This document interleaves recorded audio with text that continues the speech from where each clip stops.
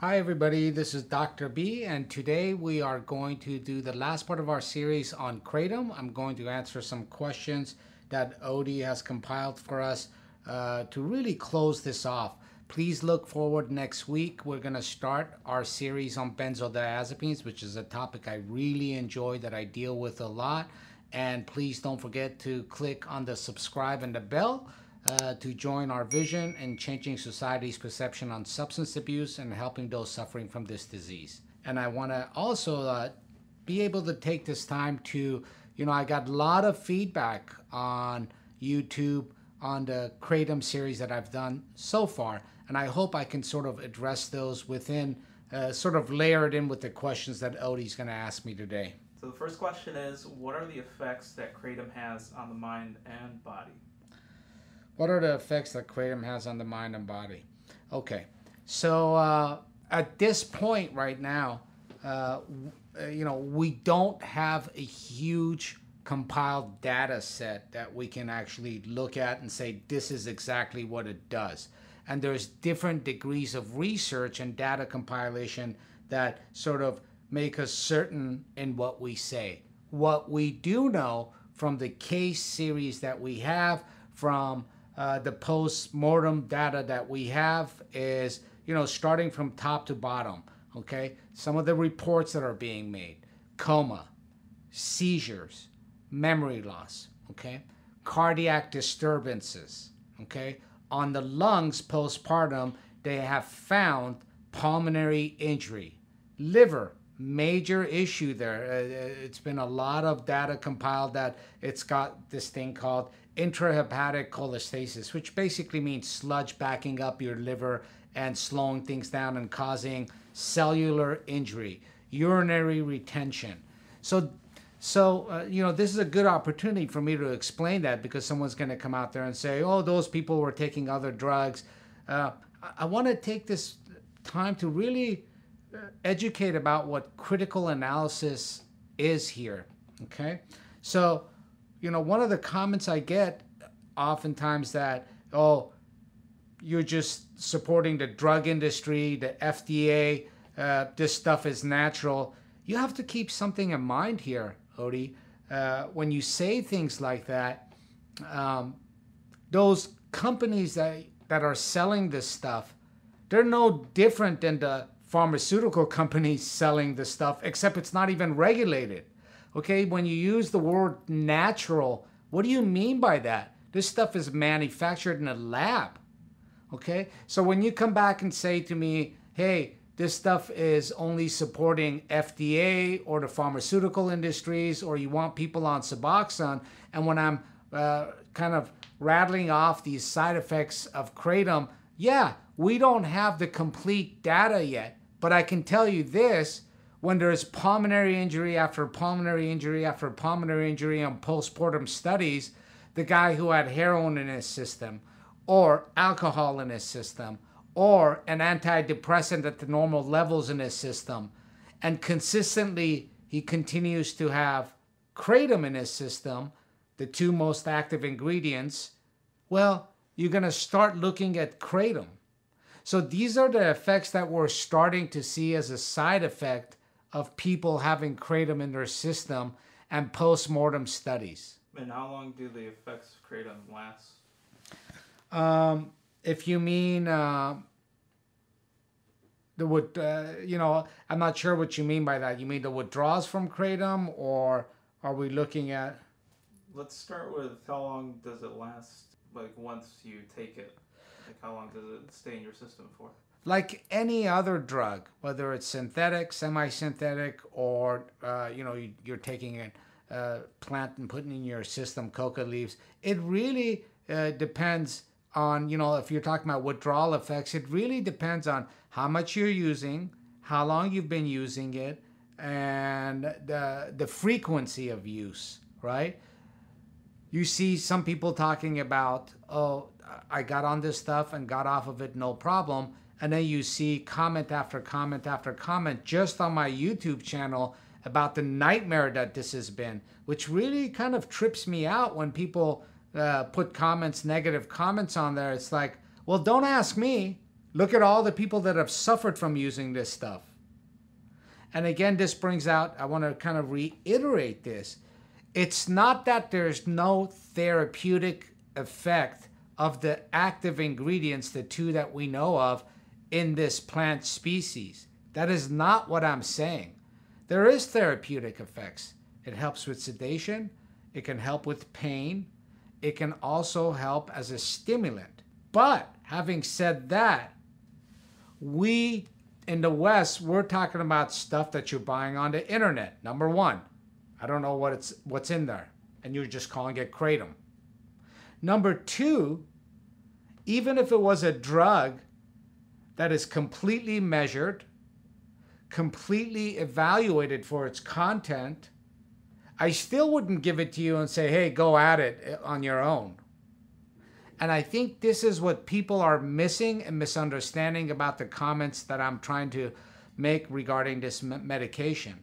So how long do the effects last? It seems to be the reports I'm getting from 0 to people having, a lot of people having serious withdrawal symptoms.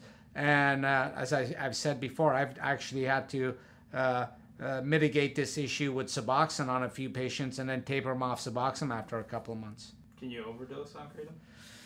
So as far as the opiate effects goes, we do know that it doesn't have the same respiratory depression as straight opiates. And the number one cause of overdose for opiates is hitting that respiratory center and causing you to stop breathing, which eventually leads to cardiac arrest. You get pulmonary arrest and then cardiac arrest. With kratom, the effect of that respiratory depression seems to be much, much, much, much lower. But I can't tell you to take 20 grams of kratom, and we are getting reported deaths in North America and Europe with the use of kratom. And again, people are going to say, well, they had other things in their system. But again, if you look at a lot of those autopsy reports, okay, they had their normal level of benzodiazepines that doesn't cause death. They had their normal level of antidepressants. They had their normal levels of opiates or whatever else they were on. So if the question about overdose is respiratory depression, it seems to be a lot milder than opiates. If the question is, hey, can I die taking this stuff? Very possibly, and we're starting to see reports. We just don't have all of the data compiled yet.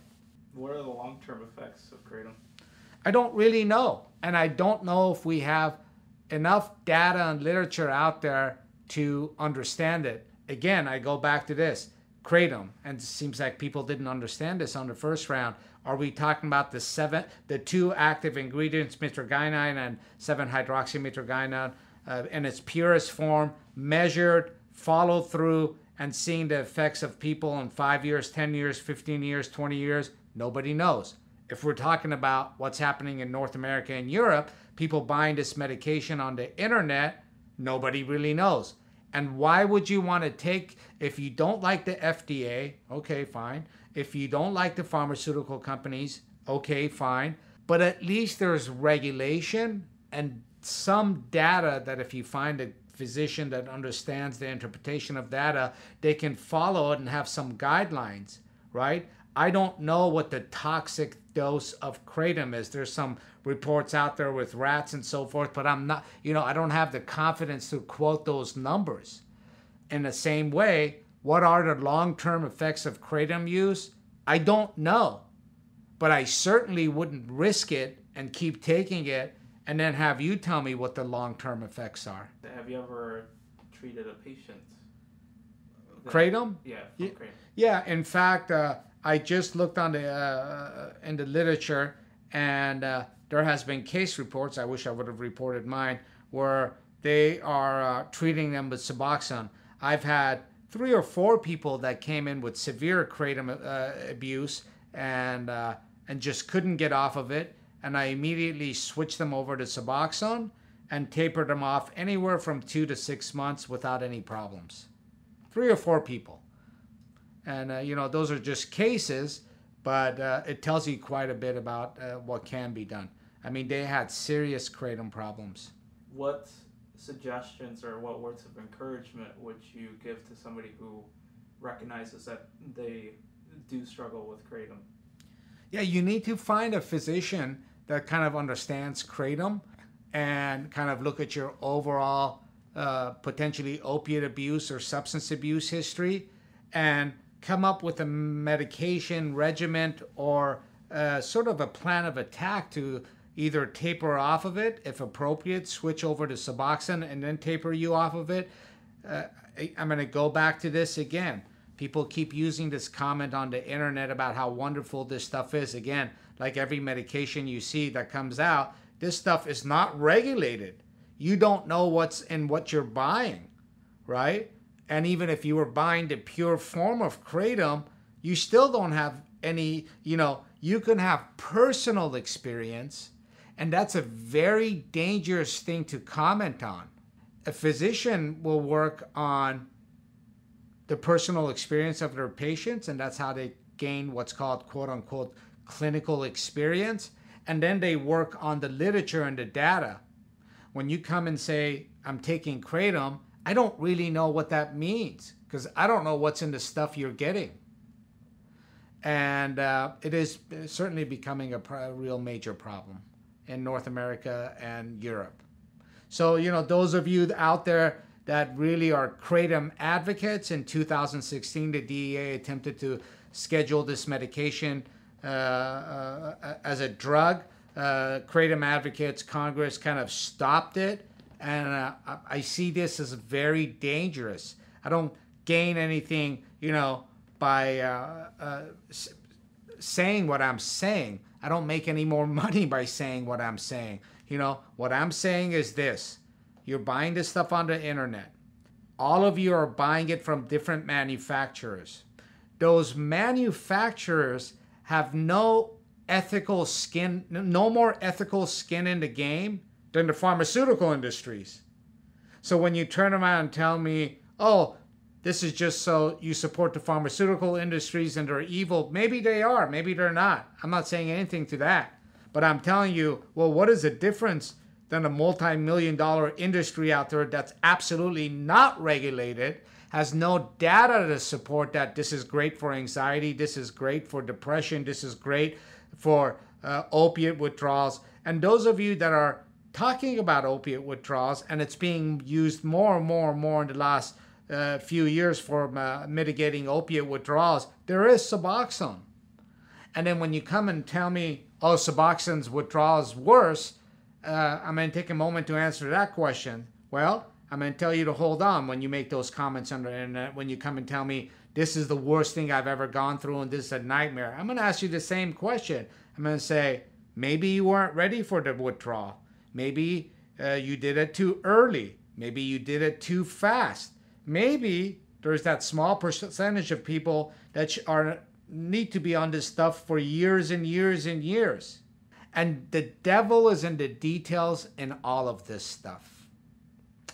Thank you very much. If you want to learn more about this topic, please click on the link above to my left. And I look forward to starting the series on benzodiazepines. And I hope this closes out our discussion about kratom.